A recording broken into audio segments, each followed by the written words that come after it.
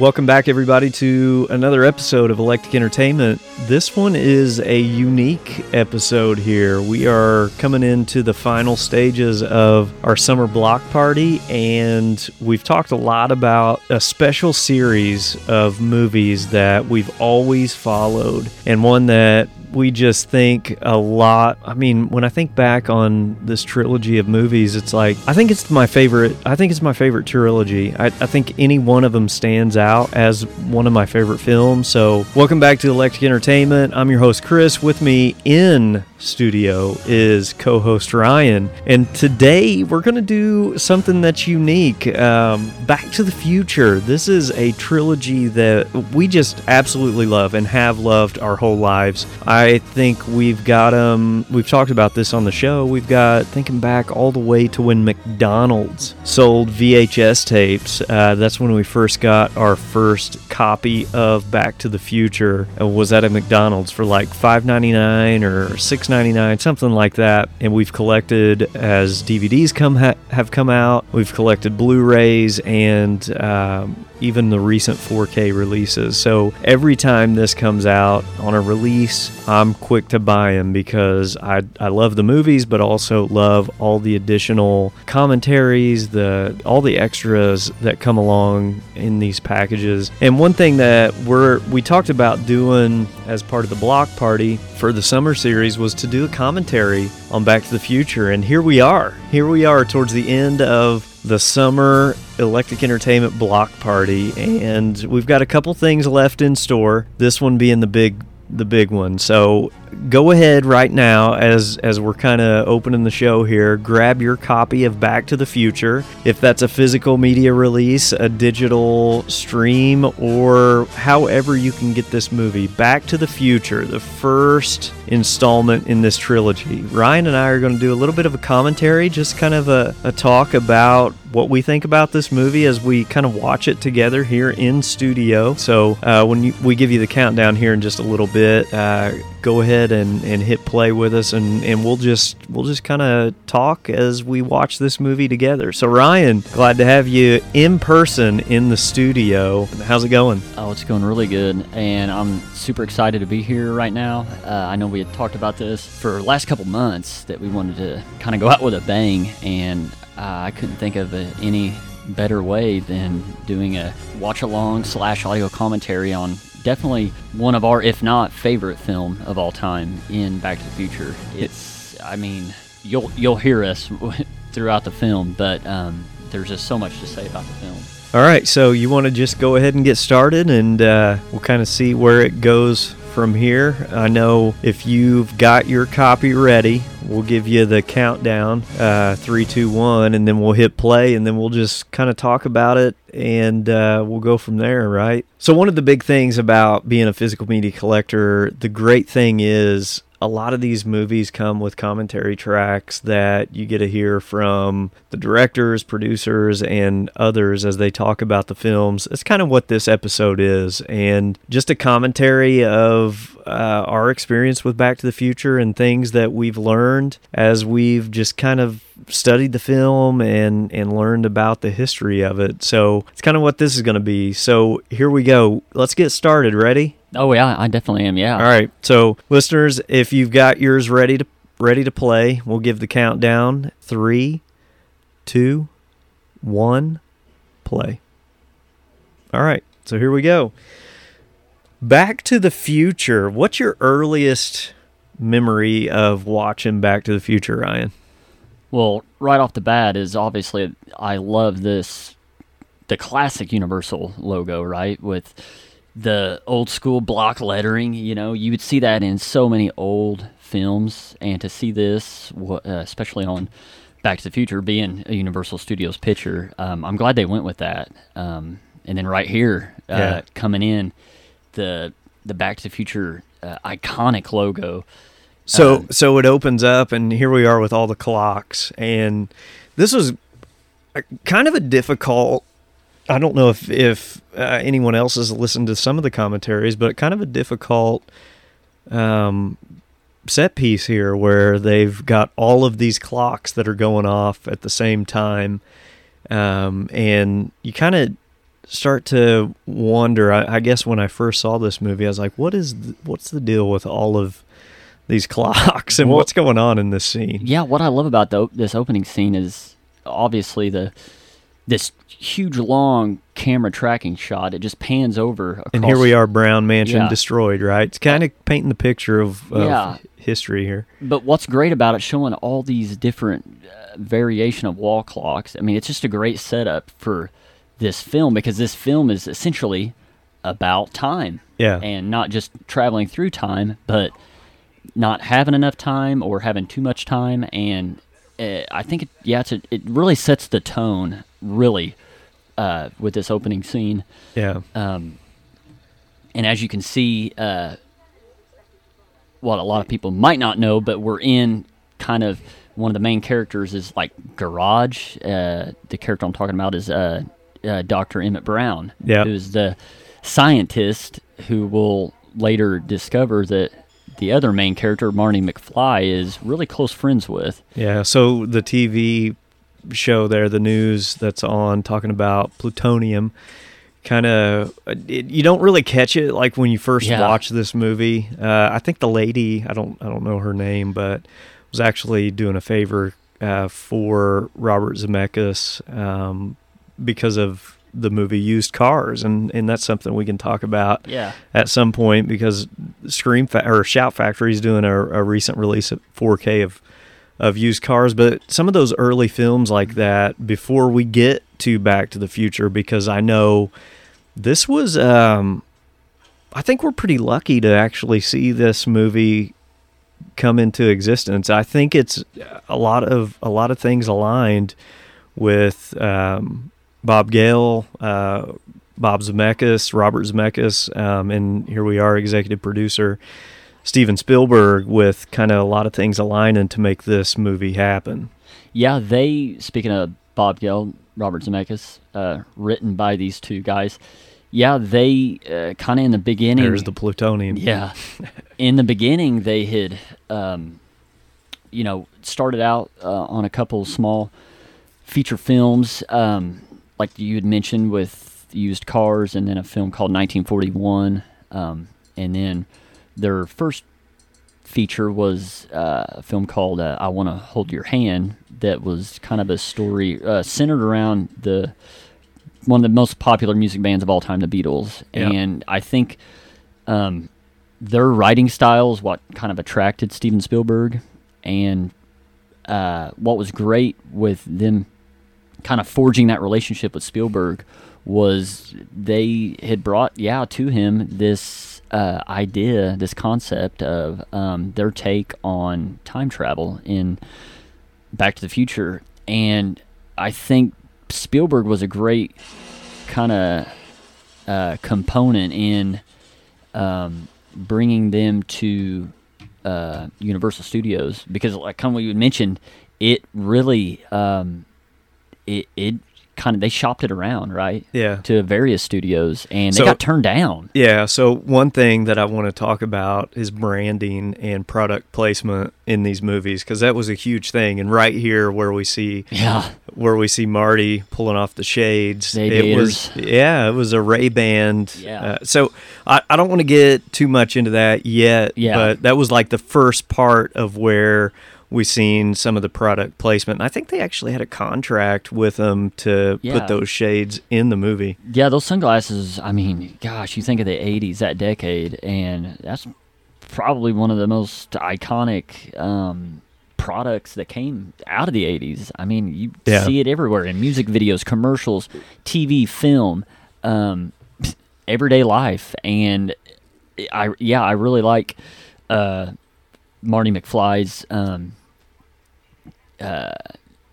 with this character in he really comes off cool, you know. Yeah. I mean, for me personally, it makes you want to be him and kind of live his life, you know. And then you kind of see his wardrobe there, you know, kind of with this jean jacket. I mean, that was a huge thing too. Yeah, it's very 80s with this movie for sure. And I mean, you kind of see that from the start, and it does, and we'll talk about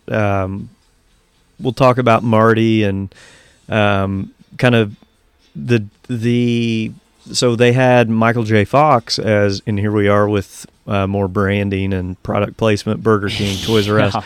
But Marty McFly as played by Michael J. Fox was actually a lot of scenes reshot, because a lot of this was shot early with a different actor even than when they actually were able to finally get, you see Budweiser there, finally able to get Michael J. Fox as Marty. And I like we've talked about before, there's a Mountain Dew hat. Yeah. Toyota. I mean, there's just so much product placement, and I want to talk about that here in a little bit. But yeah, to get Michael J. Fox with him working on Family Ties, it was almost like an impossible task to be able to get him to pull away from the TV show to actually record and be filmed for the movie here, where he was putting in lots of hours. But I mean, I just can't see this movie without Michael J. Fox in it as Marty.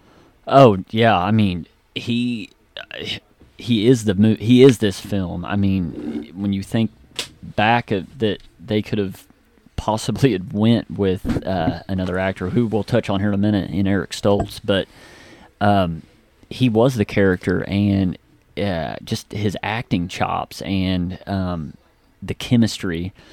I mean, like the comedic timing and all of that he just did a great job with. I mean, it, like you said, as you watch this movie, think back to the timing that it was in the 80s. It's like, yeah, he was a pretty cool guy. Yeah. And here we are in school coming in late because of all the clocks being set back with this experiment of time that, and there we are with Huey Lewis. Yeah. With Doc setting all the clocks back. He's late to school, and here he is for auditions of the Battle of the Bands. And I never knew this before, but that was Huey Lewis out kind of doing the judging there. And Huey Lewis plays a big part in the music in the Back to the Future movies. And honestly, I don't see a better soundtrack for Back to the Future than what Huey Lewis and his band brought to this movie. And this was just a funny part here. This was when I was looking back at some of the special features on the release, Huey Lewis, that was his idea, to say that they were just too loud and couldn't carry on with the audition, so he had to cut them off short. That was pretty funny. But yeah, speaking of Huey Lewis, that was in that scene a little bit ago with Marty riding on a skateboard on the back of that truck. We're introduced to the theme song of the film, Power of Love. Yep. And that was just a great, I think, intro, especially for that song, because Huey Lewis, they'd approached him before the release of the film, and they'd wanted him to write a couple songs, because at the time in the 80s, Huey Lewis and the News, they were a pretty big band throughout that whole decade. Yeah. And for him to come up with not one but two big hits for the Back to the Future soundtrack, that was just really impressive. With Power of Love and the other song, Back in Time. I always thought this truck was just the coolest, Toyota pickup. It was sharp, all black. And as we see right now, this scene, we are actually on the Universal backlot. You see the courthouse there in the background.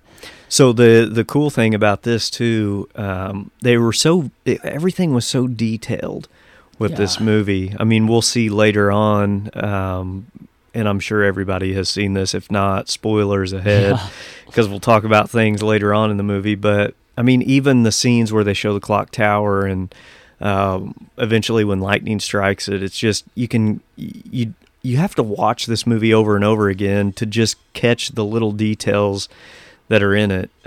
Just to see the square and how it's changed 1985 right now from when we go back in time to 1955. It's just amazing how detailed Steven Spielberg and Zemeckis and Gale, all of them were, with making sure that the sets, the props, everything was just so particular And talking about the branding, the reason they used a lot of the branding was because a lot of times with the logos, it's in logos and branding that you see a lot of change. So you go from 1955 to 1985, you see this change in how things are advertised. So product placement played an important role to kind of show you that you were in different decades throughout the life of this movie. Or, speaking of that as well, with like the evolution of like the business that they kind of highlighted in this film with Texaco, how it was,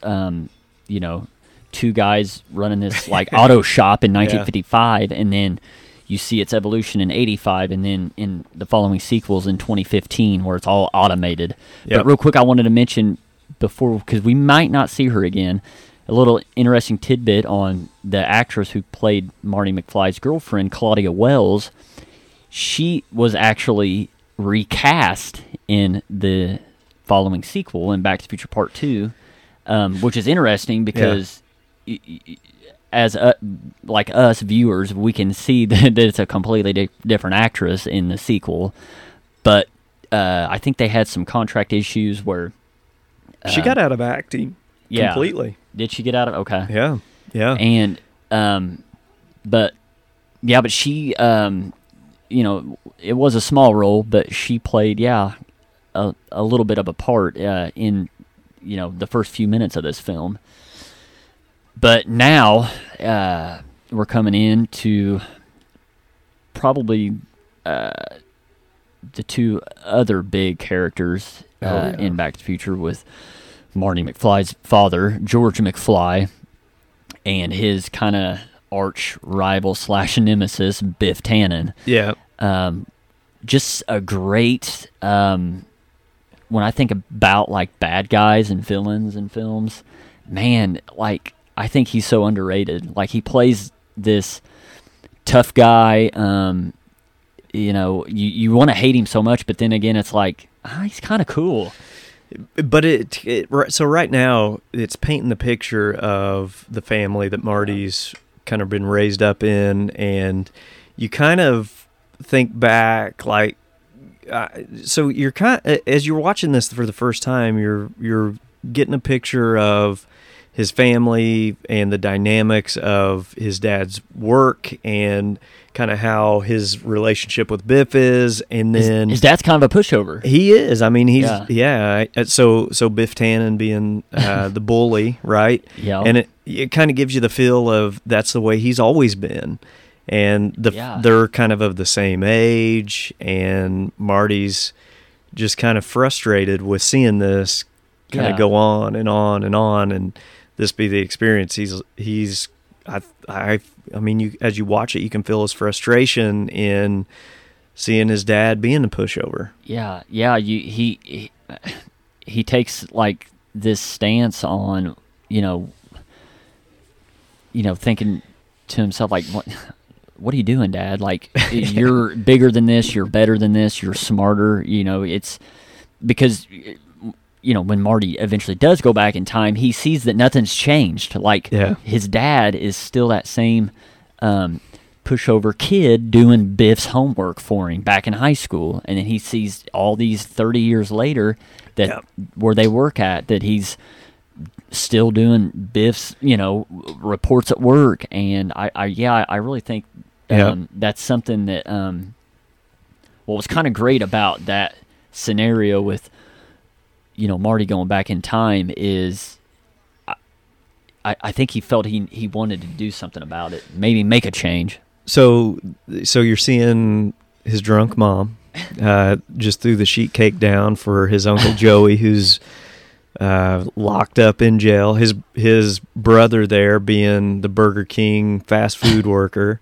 and Dad just kind of focused in on work, trying to get the work done that he needs to get done in his own job, but then also for Biff, right? So it's painting this family dynamic that's going to play a huge part in the story that we're getting ready to just dive headfirst in. Like we've talked about on our episodes, this is like an adventure. You're on an adventure through time. And the beauty of this movie is all the way from the start when we were seeing the clocks and the plutonium and all that, it just sucked you right in to begin to wonder what's going on. What am I getting ready to take part in? And this is just building that family dynamic piece so that later on, as we see the changes and the impact that time travel has had on his family, this plays a pivotal role in understanding them as younger individuals, his parents, that is, but also the impact of the subtle things that happens in the past when he goes back to 1955 that has a huge impact on the future. And I think they just do a beautiful job here setting the stage for that. Oh, yeah, definitely. And one thing I wanted to mention too, since we're here at this dinner scene, is just how fantastic that they, especially with Crispin Glover and Leah Thompson, the makeup. Because what we'll eventually see when we do go back in time with Marty McFly to 1955, these are the two same actors. This is the same actor and actress that we're seeing right now. Same with Biff, right? Yeah. The makeup that they applied to age them 30 years has just... And even into the future, when we're not talking episodes 2 and 3, but just even into the future on part 2, to show him as an old man, Biff, that is, it's amazing. Because Crispin Glover doesn't come back in part 2, right? He only plays the part in... The character does, the first one. But the character comes back, but they try to disguise him in such a way that it makes you kind of think of him as a character, because he still plays a pivotal role, but we don't see him past this first part. Yeah, I think the studio, not only was it like a cost-cutting measure, but I think they felt like they wanted the same actors and actresses, even though they're in aged makeup. They wanted that same performance that they would get as if they played their younger selves from 30 years ago. Here we are, Twin Pines Mall at 1:16 a.m., bright and early in the morning. And there's Einstein, Doc Brown's dog. Yep. Einstein and Dr. Emmett Brown in his 24/7 availability truck there. Scientific services. That's and this right here, the opening in the back of this was truck, the coolest. This is probably the most iconic scene, iconic image for a film from the 80s is the unveiling of the time machine. The DeLorean. And there is so much to talk about with the DeLorean, yes. So this is, when I first seen this, it was like, holy cow, out of time, California, what in the world? Yeah, what are we looking at? So... this was the coolest. Yeah. But a little bit of background on the DeLorean. I mean, created by this car manufacturer, John Z. DeLorean, made the DeLorean for just 3 years, 1981 and 1983, and it was a big failure. It did not sell at all. No one bought this car because it wasn't very practical. You had these doors that open like wings, gull wings, and who would ever want that? But it made for the most awesomest it made for a perfect time machine. There we are, J.C. Penney's product placement again. Yeah, but look at the design of that. Yeah, the DeLorean, the stainless steel. Very cool. I don't think they could have used a better car during that time for a time travel machine. Bob Gale, and I'm glad he didn't, but remember, he had mentioned that they almost toyed with the idea of using a refrigerator, of all things, for a time machine. Yeah. To see Marty and Doc jumping out of a refrigerator, I don't think that plays the same well. No, that wouldn't have worked very well. Maybe in the animated series that they did after this, it might have worked, but no. Not in the movie. And there was a lot of tiebacks to some of the original time travel type movies. From the color of the lights with the display in the time travel machine to even the clock scene at the beginning of the movie, there is just a lot of subtle hints at previous movies that have been out there that Robert and Bob both really enjoyed. But yeah, right here, this is our first introduction to the Dr. Brown character played by Christopher Lloyd. Like 20 minutes in, and you're just now seeing Dr. Emmett Brown. But what I love, like, about just not only his performance and his acting, but his look. I mean, he just looks like a crazed, like, scientist. He reminds me of, like, Albert Einstein. Yeah, and he's got, very fitting. But the crazy white hair and then the white, lab coat that he's wearing. But what's great with this scene is, like, Marty, he just, you can kind of tell, like, he has no idea what Doc's doing. He put his dog, Einstein, in the DeLorean, and he's wanting to show Marty, how all this works. The crazy thing is, like, Marty and Doc, like, they go into detail to try to paint, tell everything to build this story up, but not once do they say, why is this teenage kid hanging out with this doctor scientist in town? 17-year-old kid. Yeah, it makes no sense. Like, what is the relationship there with the two of them? Like, and it's like, the audience don't know the dynamic, but they're like on screen together right now, like their performance. It's like you can tell they've known each other for like ever. Yeah, like, and it doesn't even make you consider it or ask the question. Really, it's like, oh yeah, these guys are friends, buddies, or whatever. Great relationship. And I think at the start of the film, when Marty hooked his guitar up to the amp and kind of plays that little guitar and blows that speaker out, I think Doc's just a cool guy in town that he has developed a relationship with and just thinks is cool as well. But it's weird that they never really explain that relationship. They never introduced like a background kind of story to their relationship, but you do kind of get a sense, and especially you kind of see it a little bit in the sequels, to where the town kind of looks down on Doc Brown. They kind of paint him as like kind of a lunatic or a weirdo or somebody that you shouldn't associate yourself with. And Marty is completely opposite of that, because, I think what attracted Marty to this Doc Brown character was like maybe, his, crazy ideas and, approaches to science, because I think Marty is, like we'd seen in the Battle of the Bands, he is kind of this cool, laid-back guy.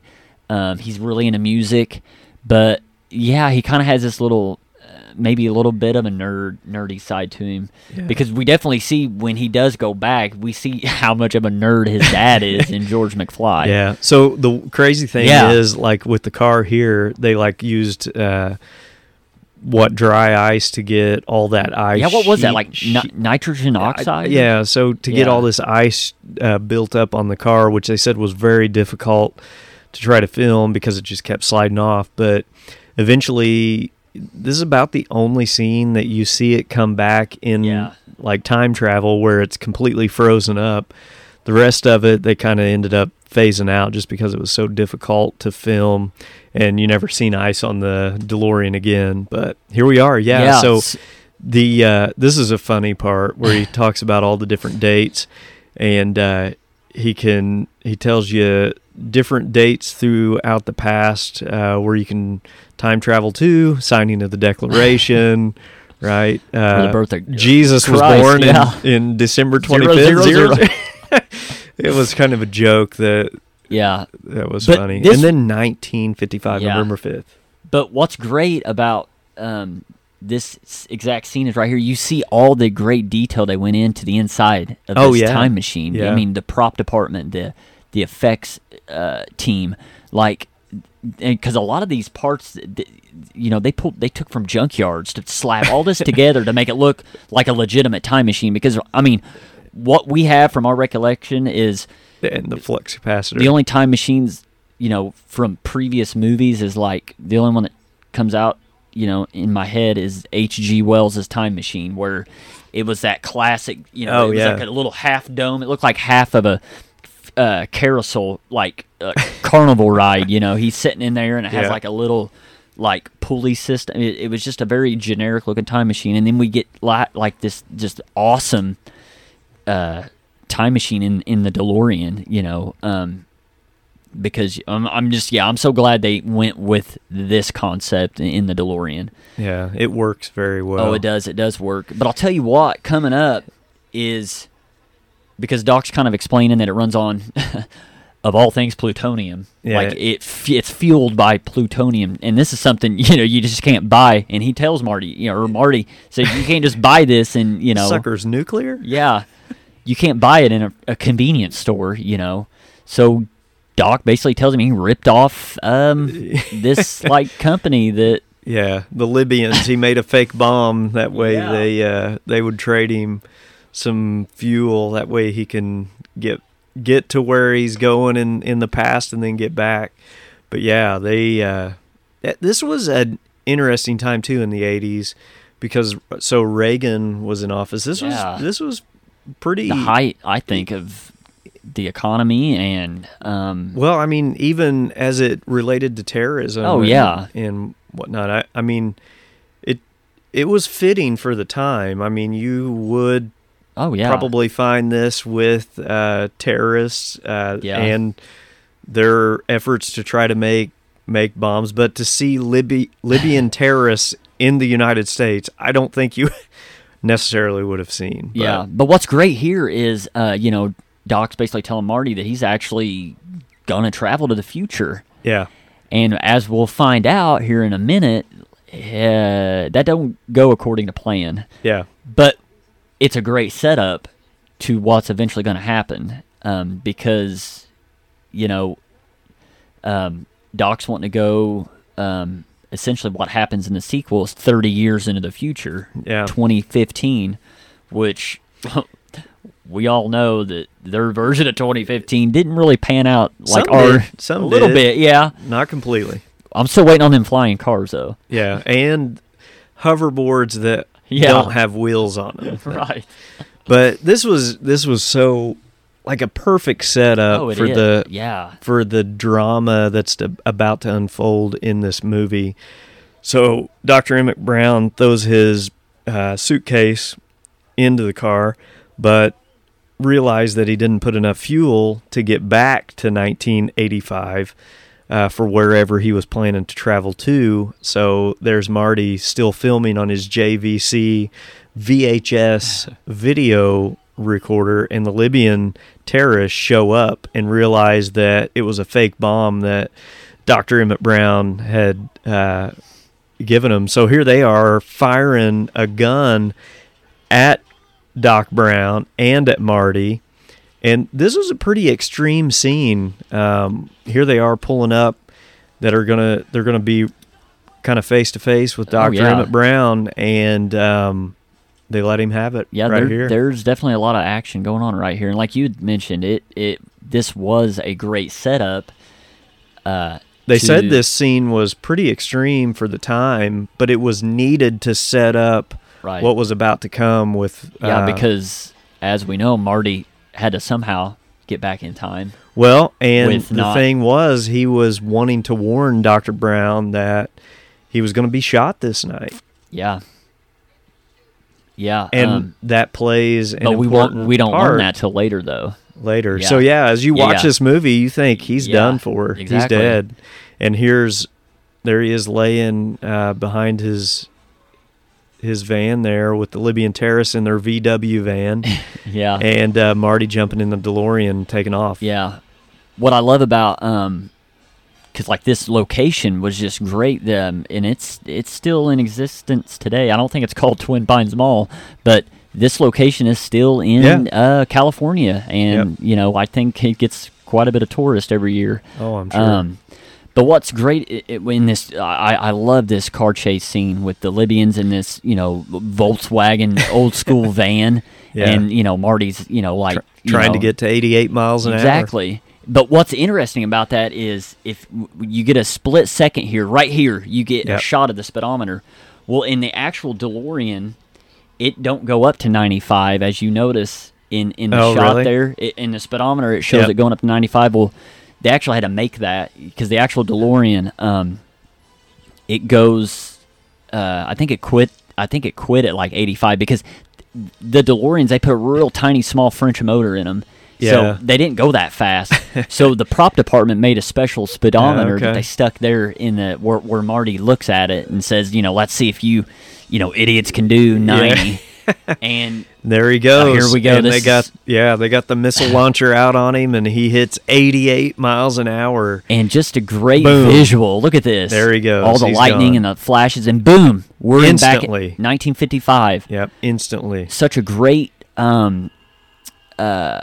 approach to their version of what time travel looks like. I Yeah. love that idea. This scene is so good too when they crash into the barn and the kid, like during 1950s, it was like those kinds of comic books. Oh yeah, and, science fiction was yeah, huge. science fiction was such a huge thing, and to see him with the suit With, like, these inside light- the yeah. DeLorean with the lights flashing on it. with Mr. Peabody there. Yeah, and when you look right here, it looks like a spaceship from Can outer. you Can you imagine if you were in 1955 and this thing shows up in you your were barn? like, what in the world? Yeah, you would say it And came then he from gets outer out, space. and then he gets out. Yeah, Tales from Space. This classic comic book, yeah. But what was great too, with them doing that, it was just such a great visual to show that time travel, happens instantaneous. Because in life, whether we're at work or whatever we're doing, a lot of the time we want to get things done as quick as possible, right? We want to get stuff done so fast. And if you've got all the time in the world at the tip of your fingers, wouldn't you want to travel through time as fast as possible? Yeah. So I just think they nailed it perfect with him 1 second being in the parking lot of the mall in 1985, and boom, he crashes in a barn into in the middle of nowhere in 1955. 1955. So it was just a great way to show that. And then here we go. So Marty, still in his like plutonium garb or outfit, Yeah. he really don't know what's going on, but he's like, I'm getting shot at by this farmer and his kids, so I gotta kind of get out of here. And this is a great scene right here. Yep. Took out one pine tree. Yep. Twin pines. That's. Well, we know that actually plays a role in the future because when we see later in the film when we return to the mall that Marty actually changed the past a little bit, because remember it changes to Lone Pine Mall. Oh yeah, that's because right. when he took out one of the trees years later, so that's what's great too about this film is you kind of pick up on the little. Yeah, they did a great job at just having subtle, throughout the whole film, like these little subtle things that you pick up on. You don't pick up on it initially. Like you've got to watch this movie over and over again. So here's Lion Estates where he lives, and there's such a great nothing shot. Yeah, out there right This now. is his where he lived at home with his parents, the subdivision of Hillsdale. Yep. And you see it hasn't even been built yet. They're planning on building it. There it is, living the home of tomorrow. But you got to think, if you were in his shoes, what would be going through your head right now? You see this old car pulling up, and they're in outfits of the 50s. I mean, my mind would probably explode thinking that I traveled, 30 years into the past. I'd be freaking out. And I think I would start freaking out when nothing starts working. Yeah. And there's no fuel. This car's not going. Because you're stuck. Yeah, because Marty really hasn't even thought about, that extra plutonium did not get put in the DeLorean, because Doc, before he got shot by them Libyans, he hadn't put that extra plutonium in there. So Marty don't really know that yet, but his first instinct is, I got to find Doc. Yeah. But that's what I love about these next couple scenes is basically him, Hill Valley, 2 miles. So, so when he gets to the square, this is when you see the big difference from what 30 years does, traveling back to 1955, and it's just amazing. Oh yeah, amazing how things change over that period of time. As we see it's a Ronald Reagan film. Yep. That's playing in this old theater. Who's not the president at this time, but an entertainer, right? Yeah.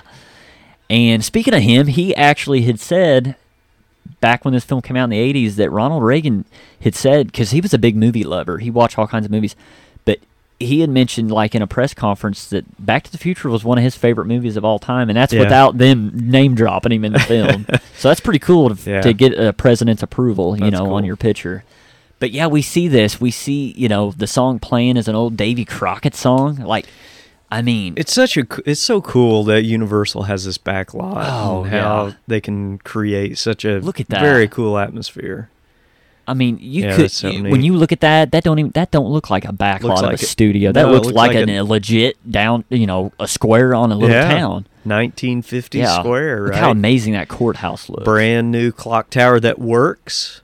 Yep. It's working. And a big this is cool too. Component. The Lions Club, the Kiwanis. I mean, that's what you see in all these little towns. A lot of these little towns.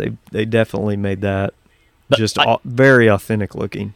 But what you kind of see here, Marty's starting to get a sense of this crazy guy actually built something that worked. Like, this is actually and this is, I love this part. He picks a guy threw a newspaper down in the trash can, and he reads the date on the newspaper, and he can't believe it. He's like, you know, that's what he said right there. You know, this got to be a dream. Yeah, and look how he's dressed versus everyone else. Oh, that it kind of gets made fun of about that here soon too. Like, he's out on what's a life preserver that he's yeah. What'd you jump ship? Yeah. Coffee, 5 cents. And I love this. This is such an old, like, just a classic 50s diner here. All right, so there he is, sitting right at the bar. George McFly, his dad.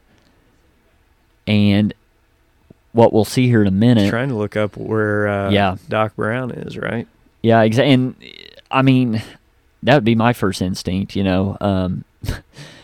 Trying to find the guy to make sense of all this, you know, because no one else here is going to, they don't know him. They don't know who he is. Like, there's, you know, his only chance is to, trying to find Doc and convincing that, hey, I'm from the future and this thing you made freaking work. So you gotta help me get back. But this is a great reveal of his dad here. You see him without his, you know, age to makeup, and his dad about his same age, 17 years old, but this guy, you know, another thing too, with you want to talk about branding, you know, Marty here is asking, you know, he'd take a Pepsi or a Tab, and you know, the guy's like, "What are you talking for?" Yeah, what are you talking about? You know, here we go. Yes, here's a big confrontation with the young version of Biff. Yeah, look at his gang. Look at what makeup can do. I mean, this is the actual ages of the actors when they were acting, and look at what they looked like when we just seen them 15 minutes ago in the future. I have a big question. Have you ever noticed this? So that guy there, right behind George in Biff's gang, the Asian guy. What's up with the glasses he's wearing? Because they almost look like 3D glasses, right? Them white ones, they look like 3D glasses you'd get at a movie. They do. You know, they're so out of place. I don't know why they're there, but it always made me laugh to see that guy back there wearing those. I don't know because they kind of look futuristic. I don't know if they had those in the 50s. But when we see him in part 2, then he's got like some other types of glasses on. From the future too. So right. But those are 3D. You can see the blue and red lenses on them. It just, I don't know. Just for me, it felt kind of out of place because we're back here in 55, and it's like, why are those even there? But as we see here, George, he had that classic 50s hairstyle, haircut, kind of long on the top, but then short on the sides. Greased, real greasy, Greasy. And what's funny... There's Mayor Goldie Wilson. What's funny, years later, like George... in 85, still wore his hair like that. Yeah. Slicked back, And then when you watch him in part 2, he's upside down coming in the house, and it's got that slick. Yeah, slick, and it's hanging, because like in the future, he's like hanging upside down in one scene. That's funny. But what we see here, Marty's starting to, notice that, this guy that works in this diner going to be the mayor in the 80s Yeah. of Hill Valley. Mayor Goldie Wilson. Yeah. But in the 1950s, yeah, that was a joke, really. Yeah. The guy that runs the shop there, he says, just start with sweeping the floor. Yeah, because he just, looks at him as everyone did back then in the 50s. I mean, because you can definitely still see that segregation was alive and strong, and especially in this time period, the mid-50s, and it continued decades later. But yeah, this was a great way to kind of give us a little more background of where the town was, as like we said with the courthouse and changing all that location and scenery, is like it's the foundation is still there, and parts of the town, it's you can still see it, but everything's just completely changed and different. Yeah. And we see here his dad, young George, spying on his peeping Tom. Spying on his soon-to-be wife. Marty don't know, but that's his mom up in that window. Yeah. So then his dad's supposed to hit him. Oh, and right here, the major second instance where the past might be changing. Yep. Supposed to hit George. Yes. Lorraine or Marty, Leah Thompson. Yeah, her dad hits Marty instead of hitting George. Yep. So this could have an impact on the future. Definitely a major impact, that Marty not only realizes that I got to get back, but I got to kind of fix this because my mom's starting to have the hots for me, and we can't have that because I ain't going to be born. So... But that was a great... they kind of carried this through each one of them, too. They did. This scene where Marty... Yeah. Yeah. His mom's actually... He's like... Thinks he's... still just home. had a dream, and he's... Yeah. Yeah. Back... That's this crazy dream where he went back in the past, and there she is saying, no, you're getting good old 1955. Yeah, and he still can't believe 1955? Yeah, but you're right. They kind of do this scene in the subsequent, in part 2 and part 3. Should have been George instead of Marty right there. Yeah. Yeah, we see that Lorraine, because that's how kind of Marty's mom and dad met. Like, yeah, her dad was supposed to hit George, and they fall in love and go to the Enchantment Under the Sea dance. One thing, too, if you'll notice around her mirror, she's got like these pictures of all these guys around it. So she was definitely interested in boys. That was for sure. Yeah, and Marty, he don't know it yet, because he would have never, he did, I think you mean Calvin Klein? Well, no, what I'm getting at is earlier in that dining room scene, his mom mentions that remember his sister says Grandpa hit him with the car, so Marty kind of knows that his dad gets hit by her dad. Yeah. But Marty he's starting to put 2 and 2 together for sure. Yeah. Because this is going to have a major impact on his future. He ain't going to be born unless his parents go to that dance and fall in love. And what was kind of a great, we'll see it here in a bit. I'll bring it up when we get to it. So I thought it was funny, this Calvin Klein thing. Yeah, the underwear. Yeah. Calvin, Marty, Klein. Calvin Klein wasn't a thing back then. Yeah, it didn't exist. Yeah. So that was a big thing in the 80s, though. Yeah, because Marty kept saying, why do you keep calling me Calvin? Yeah, that's funny. This whole next scene where they kind of come down, it's supper time, and they roll out this TV that they just got that day.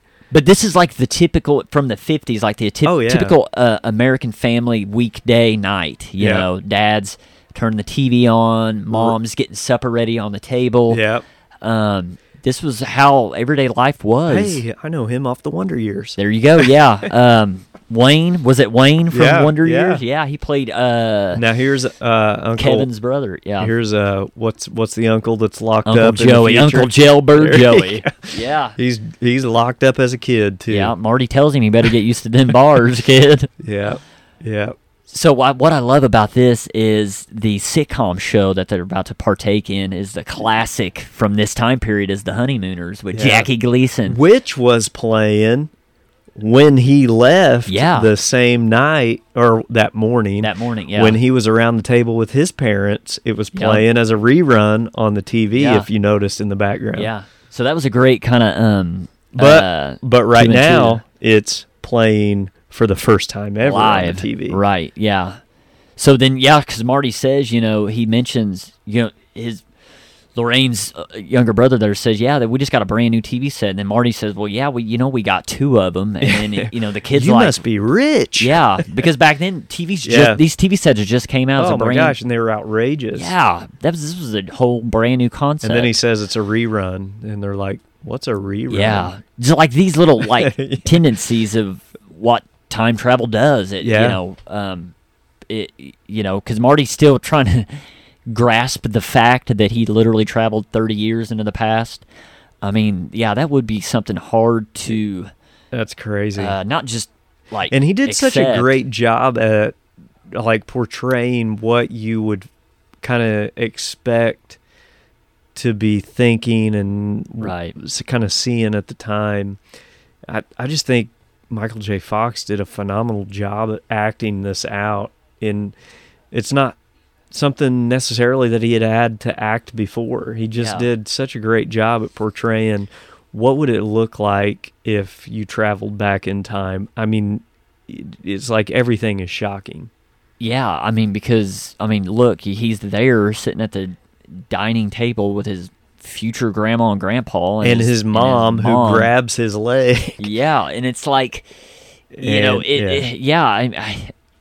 would There you she goes. react to that? And He's like, oh, I got to get out of here. he's got to leave. Gotta get out of here. But here's a great little. Well, it was a second ago where Marty had asked her dad, if he knew where John F. Kennedy Drive was. Oh, yeah. And then he brings that great line up. He's like, "Who the hell is John F. Kennedy?" Because at the time, probably where they were living, they probably had never heard. Because Kennedy was probably just a young senator back in Massachusetts, and we're During here 1955, yeah. Yeah, we're out here in California, so yeah, they never would have heard of JFK. So I wish I would have looked this up when I was out in L.A. Yeah, to go by and look at this house, because this is actually an actual still house there still to this day. standing. Yeah. But there's the garage. Yep. That Doc Brown lives in the future, because this house burns down. Right. Yeah. When we see that in the opening scene, where in that newspaper hanging that his mansion. So burned he down. lives in that garage that's still standing. That's now in like this downtown with the Burger King next to it. Exactly. But it shows the kind of character Doc Brown was. He. Oh, there we go. There he is. In the past. He kind of liked the little things, and he didn't try to rebuild, So the crazy thing is, like, they had sold this house while they were shooting, and while it was getting ready to close, they had to rush to get these shots put in place because they didn't know if they could come back and video during the shots of... Yeah, because it was like in the middle of foreclosure. Or well, not foreclosure, actually, these shots were different than the actual house that we seen. Yeah. Because it's 2 different houses. The inside shots are a different house than the other. So the inside, it's not a stage? No, it's okay. I think it's actually location. in the house, yeah. Yeah. But they were in process of selling this, so they had to rush to get these scenes recorded before they sold, because they didn't know if they'd be able to get in with the new owners. Yeah. But as you can see here, you see kind of the wackiness and the craziness of this Doc Brown character. He's got this huge mechanism he's wearing on his head, and he's trying to read Marty McFly's thoughts with this machine. But Marty tells him right away, "Hey, I'm here in a time machine that you invented in 1985." And he traveled back and he said, "I need your help, to get back to the year 1985. But he wasn't even thinking about that exactly until you can see the bandage on his head. He fell off of the that, toilet. I think this night. Yeah. He fell off the toilet, and the flux capacitor is what he started to think about and create for time travel. But none of that has yet been mentioned until here in about 2 minutes, he's going to run to that garage that is his future home, and Marty pounds on the door and says, "You fell off the toilet, invented, and that's when you thought about the flux capacitor, which creates time travel." Right, and that's when he realizes, it worked. And Doc shows him that, that here we go picture of that his. He just thinks drawing. He's crazy now because he's talking about Ronald Reagan and saying he's president. Yeah. And then he's like, He's oh, like, that you mean dude- the actor? Yeah. Yeah. And so, So here he is saying, basically telling him what has just happened, and nobody would know that. exactly. But right before that, Doc just thought he was as crazy as he was. Here he is. And Marty still thinks it's still crazy. You can kind of see it in So his right look. here, this Yeah. is the back lot too, Yeah. where they had where he had pushed that DeLorean Behind that sign. back behind yeah. the sign. This is actually located on the back lot close to the Psycho house. Really? Yeah. And I kind of can see that with a lot of this like wooded area. Yep. Because probably not too far from this location was where they shot the Universal film, The Black Lagoon, as well. Yep. Yeah, that was a big It's Universal so amazing, picture. Yeah. back lot at Universal, and how many movies have been made Yeah, on that. so much history. And I mean, going back, when was so? 1960, Psycho, But the Black Lagoon. probably in the late 40s, I mean, early think 50s. of how much history is there with all these great Yeah. Universal movies that they've done on this back lot, and I think Back to the Future stacks up right with all of them. And then television as well. Like I'd mentioned to you before we started doing this commentary, I'd mentioned the show that I've been watching lately, Rod Serling's classic from the early 70s, Night Gallery. Most of them episodes were shot on the Universal backlot because it was a show broadcast by NBC that Universal owned. This is pretty cool how they were able to get that video camcorder hooked up to that old TV. Yeah, and I was show wondering about that. How, Doc Brown in the future. They said it was pretty difficult to actually make it happen, but Yeah. they wanted to get a realistic old-time TV like that, like the tube picture, to where it actually showed it black and white, to where it would actually, this is what you would see if you were able to hook it up back then in 1955. But he's like floored. What is this camera? Yeah, because him being a man of science, you know, all this right here that Marty's showing him, you know, what he recorded on this camcorder, it just like blows Doc's Well, mind. it's him in the Yeah, future. yeah. I mean, can you imagine? Yeah, seeing like I'd somebody like combust. somebody from 30 years from now coming back and showing you a video tape of you would blow your mind. Yeah, and then Marty's like, 1.21 gigawatts. What in the world? What's a gigawatt? Yeah. Because Doc tells him, Yeah. hey, Marty, if you don't got that kind of fuel, that plutonium. This was neat where he pulls this Yeah. picture frame of Thomas Edison. That was what we seen early on in the first Right, shots yeah. in his garage house. Because Doc's like, you know, we need some sort of electricity, like a bolt of lightning, to power this DeLorean. And just all this just ties together it's so well. It's like they wrote there we were just at the start of this movie with him and his girlfriend talking about saving the clock tower because it was struck by lightning 30 years ago. 30 years ago. There it is. Yeah, but it's just so great how this was the date that Marty went back to, November 5th, 1955, because when Doc, before he was going to leave and when he was explaining, sitting in the DeLorean and Marty, he told him this date was the date that he came to the revelation that the flux capacitor was what made time travel possible. Yeah. So it was just great that, you know, Marty traveled to this exact date, the date that he needed. I mean, I really feel like this, what Gale and Zemeckis wrote, not only is just a phenomenal film, but like I think it's just probably one of the greatest scripts, like modern scripts ever written, that has never ever been duplicated or like I've never seen a film with the setup like this. The screenwriting, with the storytelling, for this is just amazing. Just to think through all the details that they had to go through to connect pieces to pieces and to paint this picture.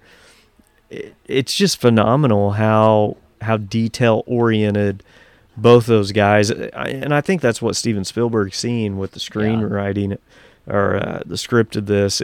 It's just phenomenal how they were able to weave this story in such a way that it just crosses decades, but yet it ties it all together perfectly. With Spielberg being like a man of science fiction, sci-fi, you know, he came out years earlier with his classic Close Encounters, Yeah. and I think he really wanted to produce this film. Yeah, this is pretty cool. Yeah, this was cool. Yeah, you want to So, tell them about it? Yeah, Would it actually happen? No, but it was so cool how they kind of painted how this existence of his future self and his brother and sister was starting to disappear, right? Because of the impact that he's had in the past that's changing his future. Because his mom, Lorraine, has no feelings whatsoever to George. She probably don't even know who George McFly is because she would have known who he was had her dad hit him with the car instead of Marty. That's right. There we go. Yeah. Yeah. We've got an actual, the ultimate visual history of Back to the Future. It's got a little replica picture of him. Him and his siblings. And it kind of does the same thing. Cool. They start to disappear. Yeah. Because of the impact of the past. And I would think that, that would happen if you start to impact your past with things that would change the future. And we're seeing it here firsthand. He's a cool guy that kind of goes back to the past, and what you're going to see is a lot of them falling for him. Yeah. And the kind of weird and gross thing about it is his mom's falling for him too. But what Doc, you see here when they go back to the school, because Doc realizes, well, Marty, if you've had these interactions with your parents, you realize he basically tells Marty, he explains what's going to happen. You're going to affect and change the course of the future. You may never be born. Your parents have to meet. And that's what he's trying to do here. This is great. So enchantment under the sea. Yeah, this is a great kind of it's like on the top of their heads, Doc's like, they got to go to some ritual thingamajig, and then Marty's like, I don't know, what do kids do in the 50s? And, Doc's like, ritual dance sort of thing. And then Marty realizes, well, that's it. It's the enchantment under the sea dance. He looks at the school dance poster. He said that's where they meet for the first time, kiss and fall in love. So that's kind of where we see kind of the story start to go in that direction of Marty trying to get his mom and dad to actually meet each other. Yeah, because his dad's kind of the loner. Now that he hasn't been hit by the car by her dad, now it becomes a difficult task because he's kind of the goofy guy that likes comic books and likes science fiction and isn't really into girls all. Yeah, and Lorraine, his mom is head over heels for her son Marty. Yeah. And Marty, he's trying just all sorts of different ways to make his dad cool in the eyes of Lorraine. Yeah, I thought it was funny though, the principal of the school, the same guy. Yeah. Never really changed. Principal Strickland, right? Yeah. He never changes. He looks the same 30 years ago. Did that guy ever have hair? Yeah. Yeah, that was funny. And what's great, you kind of see that with Doc too. Doc looks the same in 85. His hair's shorter, in 55, but... So there he is, his dad's writing stories, because that's what he likes to do, science fiction stories. Sci-fi. And they're talking to him about Lorraine, trying to get him interested in her. He's just not interested, really. Yeah, he's more interested in writing his stories, but no one can read them. Right, and as we see here, too, is, he does have an affection for Lorraine. Because obviously, a couple scenes ago, we seen him, spying on her. Tom, yeah. Exactly, spying on her, but Marty... He has no confidence, though. Yeah, and Marty's like, well, if you had no...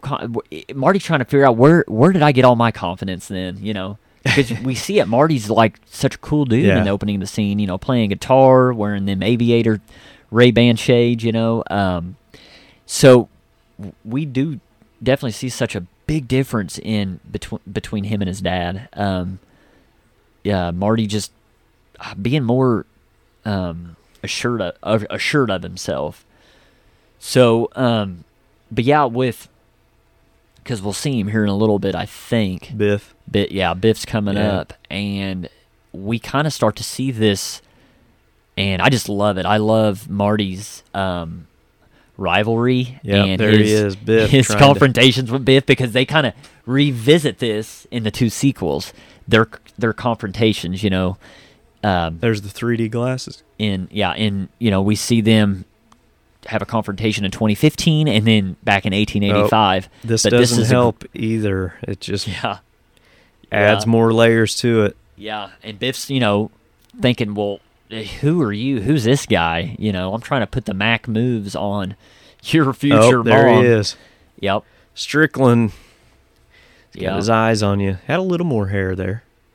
And he just looks straight out of the 50s. Look at that bow tie and his sports coat. Yeah. I mean, he just looked. He looked the part for a 1955 high school principal.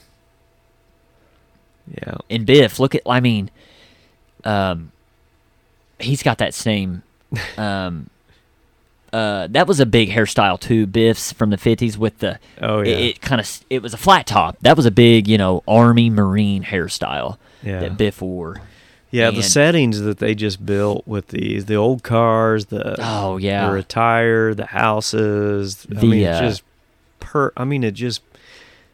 They did such a perfect job painting the atmosphere because of the 1950s. The car, so that real nice, because we'll see it later, but Doc lets Marty borrow that, his old, cream-looking colored car. Yep. And I'm trying to think, what was the name of that car company? Because it has a location there on the courthouse. You remember when Marty, we'll see it later when we get to it. Yeah, I can't remember. When they do that night scene and we see the front of the car dealership. So Marty's is a good scene, playing on his science fiction writing. He puts on the attire that he had playing Van Halen here, but it's definitely gonna try to wake him up in the middle of the night and speak to him. Yeah, and from a science fiction standpoint. Yeah, and try to scare him into convincing him to ask Lorraine out on a date. Yeah. He basically tells him it's your future. It's your, yeah. He tries to play on his likes, George loves the science fiction, and he really takes this to heart, and we're going to see it. Look at this. Here's George, a complete mess, not even dressed, his shirt halfway tucked in, his hair's not even combed. He probably forgot to grease it. Yeah. He tells Marty, hey, he's got grease from yesterday still in it. Yeah, he basically tells him, this alien from planet Vulcan came down and said, if I don't ask Lorraine out, Funny thing is, he can't open that Coke because it's a pop top bottle, yeah, not a twist top. Yeah, and that's another great little foreshadow to the 80s, Yeah. Yeah, he's telling him all about what happened last night.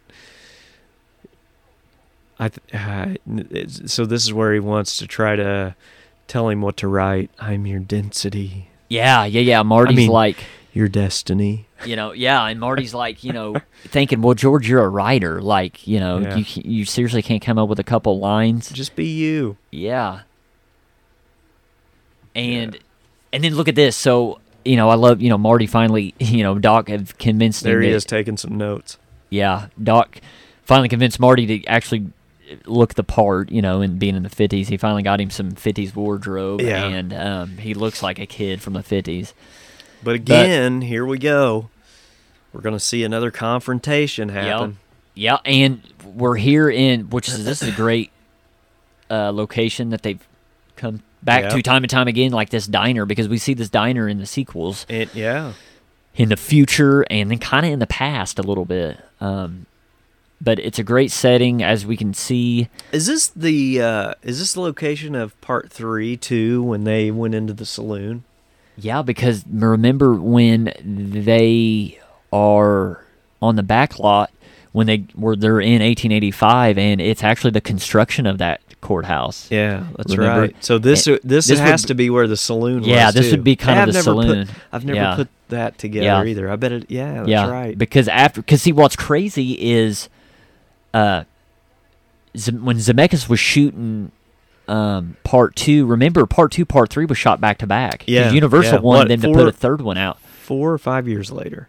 So back to part 1, this one came out in 85, part 2 came out in 89, and part 3 was 1990. Yep. But what's interesting, Zemeckis didn't put a lot of time and effort in part 3. He had a second unit shoot it, and Zemeckis spent he focused all his attention to part 2. Okay. And he has said that in interviews. He wishes that Universal would have let him spread it out, because he wanted to he wanted to put more attention to part 3. Yeah. But because as you remember in part 2, the future 2015 courthouse, after it was constructed, I think they had to tear it down within like a month to get the part 3. Yeah.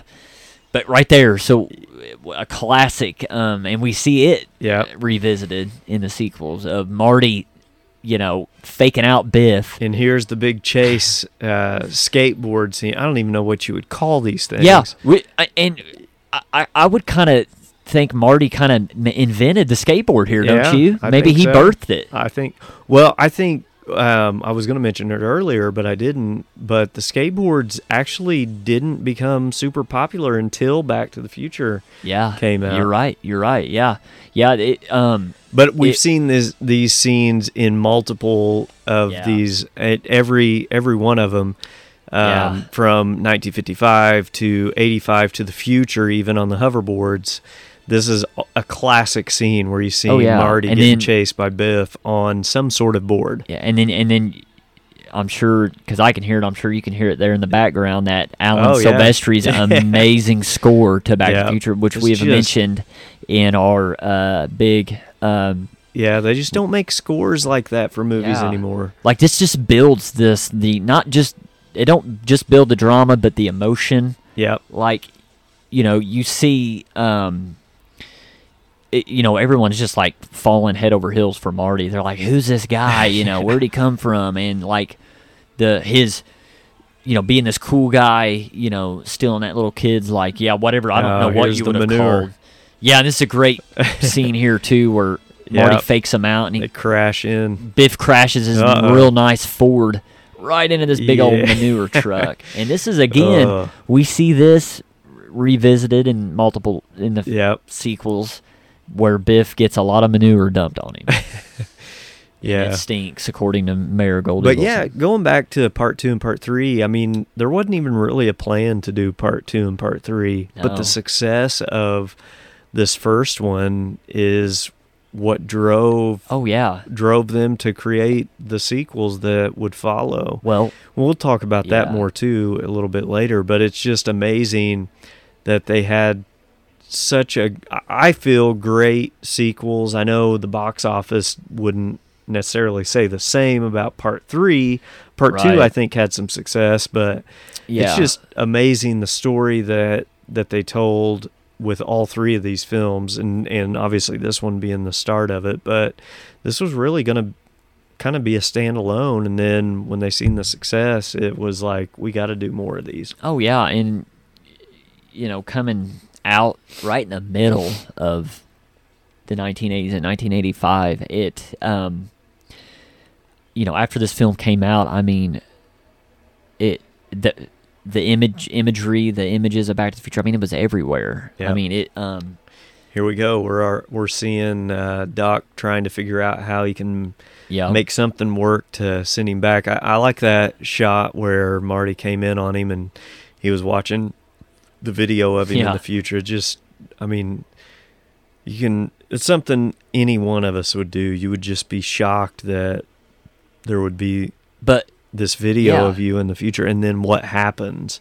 I think that's where Marty kind of seen that he was realizing something bad was getting ready to happen. Yeah, but what's so great about how they know this is going to happen is, of all things, Marty kept that Save the Clock Tower flyer in his jean jacket that he just so happened to pull out of his pocket and show Doc, because without them knowing this thunderstorm's coming, that there's no way for them to generate that much juice or that much electricity. And look at this whole setup. He's like, Doc said, don't mind, but Marty's like, Doc, it's beautiful. I mean, you spent all day working on this, with a little wind-up car. So here we go. Let's watch what happens.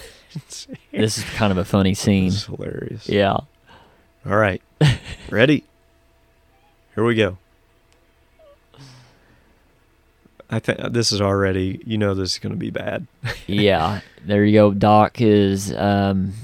He's the lightning bolt here. Putting the positives and the negatives here on this. Here's what we can expect, Marty. Ready? Go. Set. Releases it. Here goes the wind-up car. Lightning bolt. Boom. Bolt. and whoa, catches on fire. Flies off the table and not only catches Yeah. on fire, but sets a trash can on fire with a bunch of freaking cloth. And Doc with that classic. That's funny. That's hilarious. Yeah. And just look at so even in 1955, look at his garage. I mean, Yeah. he you know, he's you can tell he's not well kept. But Well, so the garage in the future, though, they said they tried to gather as much stuff from the prop Yeah. department of Universal and junk it up and just yeah. fill it up, because it was like he took everything from his house and Oh, just yeah. stuffed it all in this garage too after it had burned. Yeah. But here we go. Here's Marty's mom. She's coming over, knocking on the door. Yep. She followed him all the way back to the house here. Just hide in the DeLorean, and see, Marty thinks kind of that George kind of talked to her, right? Yeah. A little bit, and she kind of tells him, yeah, he's kind of cute and all, but she really has eyes for him. Yeah. And that's not what he wants to hear. But I think he realizes that because Lorraine here kind of just flat out asked him to the dance. Do you think there would be anybody else that could play Doc in this movie? I've heard a lot of kind of back and forth, like he's too over the top. I think he does a phenomenal job. I think he makes the scenes. Oh, I think so too. And actually, it's funny you brought that up. So do you want to hear a name that actually was tossed around by Universal? Who? Before they had cast Christopher Lloyd, who, in my opinion, plays the character and the part phenomenal. I don't see no one else playing it, just because of the chemistry he had with Michael J. Fox. But Universal actually was kind of wanting Richard Dreyfuss. Really? Yeah, I've read that in a lot of interviews and articles. So what did they end up? Did they approach him, or did they approach Christopher Lloyd first? So as you know, Steven Spielberg had a relationship with Richard Dreyfuss. Richard Dreyfuss was in Close Encounters of the Third Kind. Yeah. And Close Encounters kind of basically what saved Columbia Pictures. Columbia Pictures was almost going to go bankrupt because of Close Encounters coming out. It made Columbia a buttload of money and basically made Spielberg a star overnight. Oh, yeah. So when he signed a big contract, because Spielberg, before he became a huge movie director, he directed like 2 episodes of Night Gallery, and that's where he got his start through Universal. So what season? First season. First season he did of Night Gallery, okay. He did an episode in season 1, and then he did one more episode in season 2. And that's what got his start. Yeah. Interesting. And then Universal liked his approach and his style and whatever so well that Universal signed a contract with him for like a 3-picture deal. And then he did, I think Jaws was one of them. Okay. And then I can't remember the other 2, but then in 1977, he kind of went off and did a picture for Columbia, and that's how he basically saved that company. He saved Columbia Pictures because they were on the verge of going bankrupt because they couldn't put out any good films. Close Encounters of the Third Kind came out, and Columbia blew up and turned Richard Dreyfuss into a huge star. Okay. So Universal actually had recommended to Spielberg, because Spielberg was producing Back to the Future, they said, hey, Richard Dreyfuss might be a great cast for Doc Brown. So how did they land on Christopher Lloyd?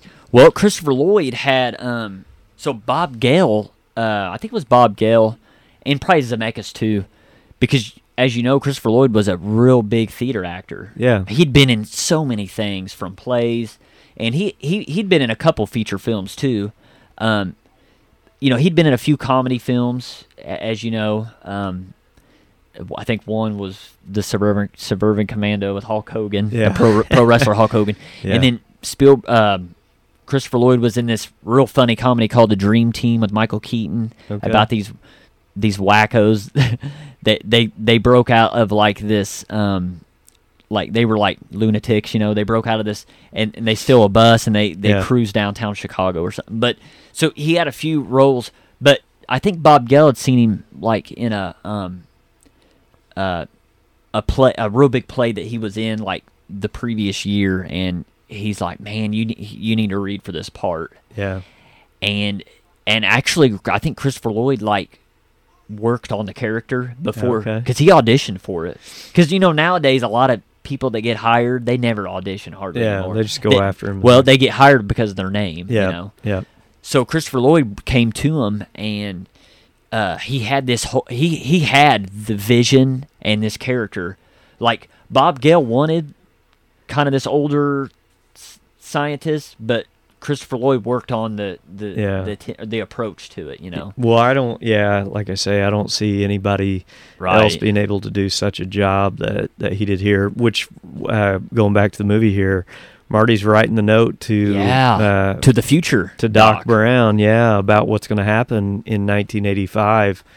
And here we see him working on getting everything set up for the night that he's going to try to send him back to the future. But yeah, real quick on Richard Dreyfuss, I think he would have been able to have done the character, but I think he would have had probably too much comedy. I think he would have brought too much. Yeah, because Richard Dreyfuss, because I've seen him in some things, and you know, I think he's for the most part a funny actor. But yeah. When was Taxi?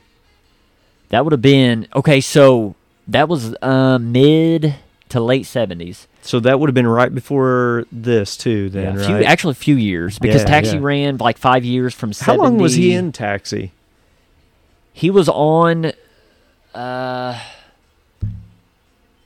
don't think he was on the first season. Then I think he was on. He came in a little later. Okay, yeah, he was on. So he was on a few seasons. Oh, there you go. That was a classic sitcom with Danny DeVito and it had a lot of great actors. Yeah, there was a lot. The guy that was in Who's the Boss, I can never remember his name. Tony Danza. There you go. Yeah. So this is here we go. They're here we are. Marty brought his mom to the dance. He talked to his Daddy-O about kind of setting things up for the dance tonight, and he's going to act like he's taking advantage of her there, which was kind of creepy, but told him to come out to the car, and when he sees it happening, to really kind of lay the law down. And then here he sees his mom boozing it up.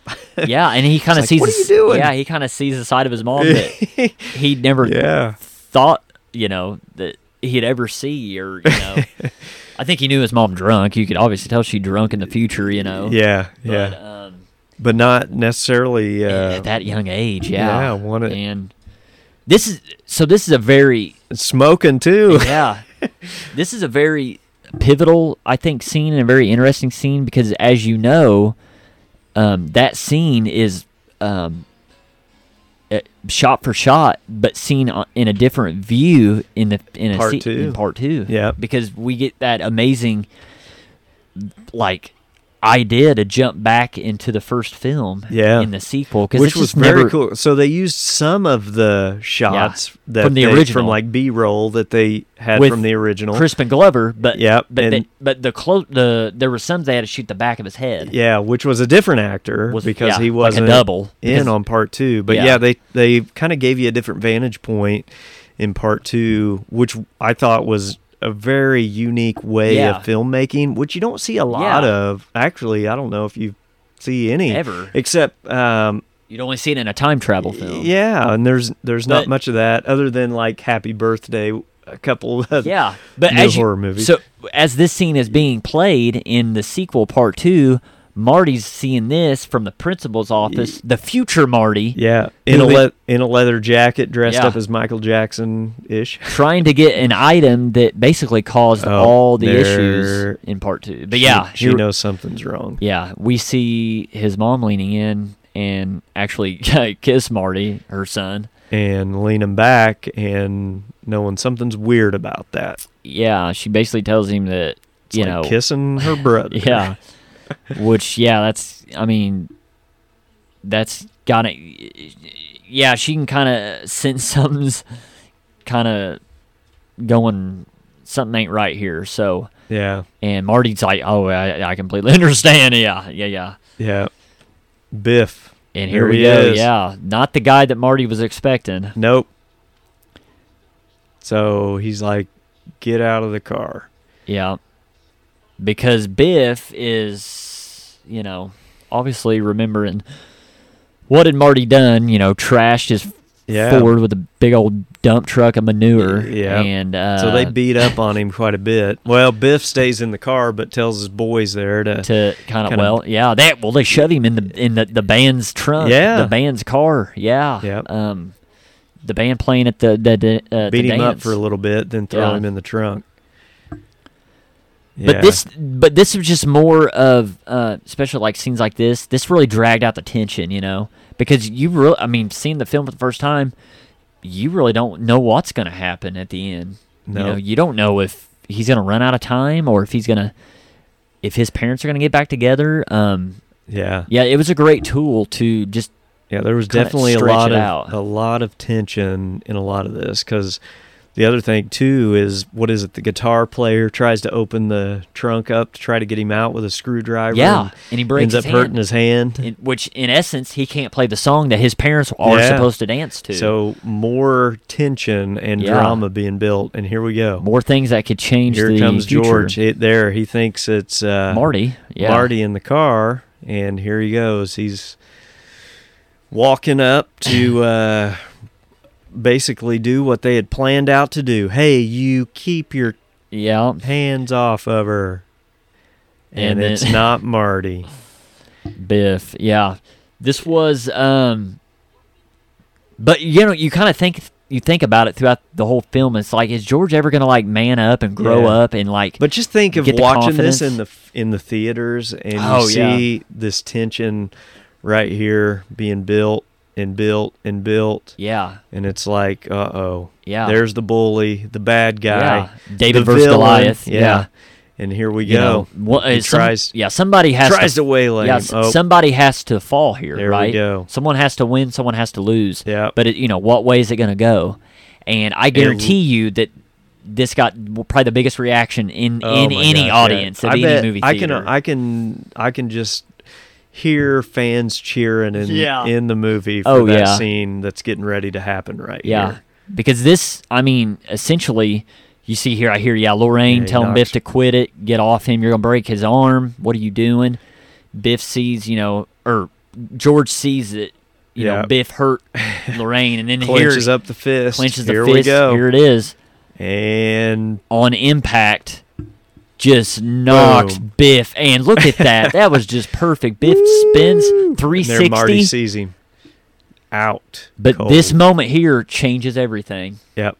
Because that's now when she sees that he's a real man. Oh, yeah. It just totally... But this changed the future. Oh, yeah. More so than her dad hitting him with the car. Yeah, because not only... It changed the future with her, but it changed the future with him. Yeah, because he became more confident. Yeah. And we'll see it towards the end. We'll see where that confidence pays off and what it does to him.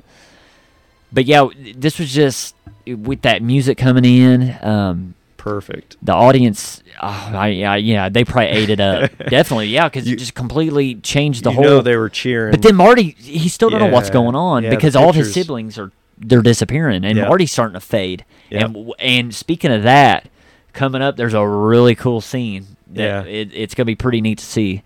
Yeah, so here's Doc looking at making sure everything's set up for the clock tower strike by lightning. Marty's kind of rushing around trying to make sure things are squared away, but like Ryan said, the picture's still showing that his siblings are disappearing still, so there's still all this drama that's unfolding. And Marty's realizing that, he's realizing my parents must have to kiss to make sure we have a future. There he is playing the guitar riff because the guitarist has a hurt hand from trying to get him out of the trunk. And there's his mom and dad slow dancing on the dance floor. And the scene what I was talking about is right here. It's just a great, I don't know how they done it with the camera, but it was a great technique where, they still haven't kissed. They're dancing, and Marty's like, why aren't you guys kissing? But then Marty starts. And then this redheaded guy. This wannabe Pete and Pete, like a Pete and Pete impersonator from the Nickelodeon show. That's what he got. Braces, red hair. Yeah.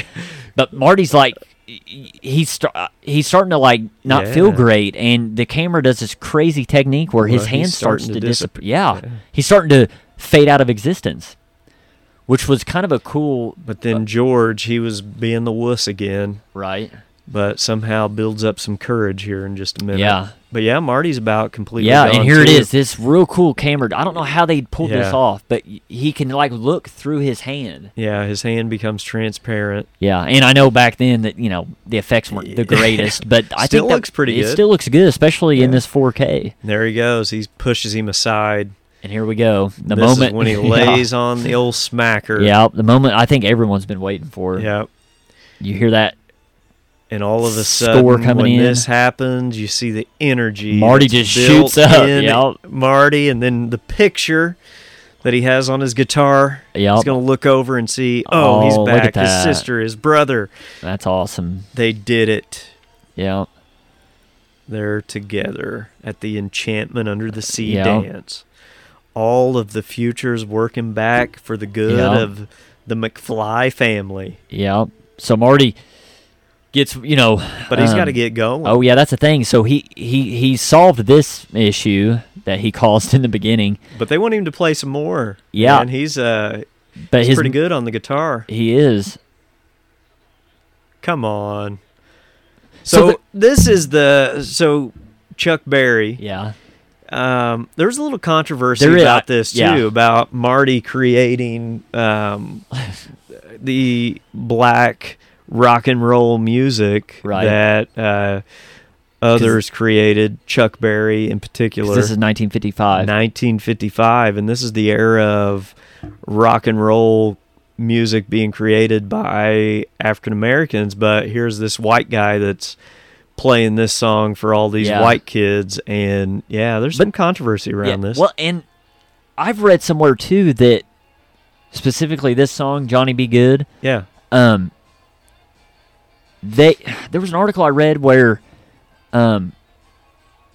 like Michael J. Fox, wanted to play this song, Yeah. but had it come out this year or the year before, there was an article I'd read where A remake of it? well, Marty tells the audience, you might not know this, but your kid's going to love it. But I think Johnny Be Good did come out the year before 1955. Yeah. Like, I thought it maybe come out maybe 53, 54, so they would have known the song. Oh, maybe so. Yeah, Yeah. maybe so. I don't know. Yeah, but- that might be a but- good point. I think it was his choice. He wanted to play this song. Yeah, but everyone's dancing and kind of getting into it. But you're here in a little bit. You're going to see him rocking out a little too much. Oh, yeah, yeah. Bringing a little bit That too much of the 80s, 80s into yeah. the 50s that those kids aren't ready for.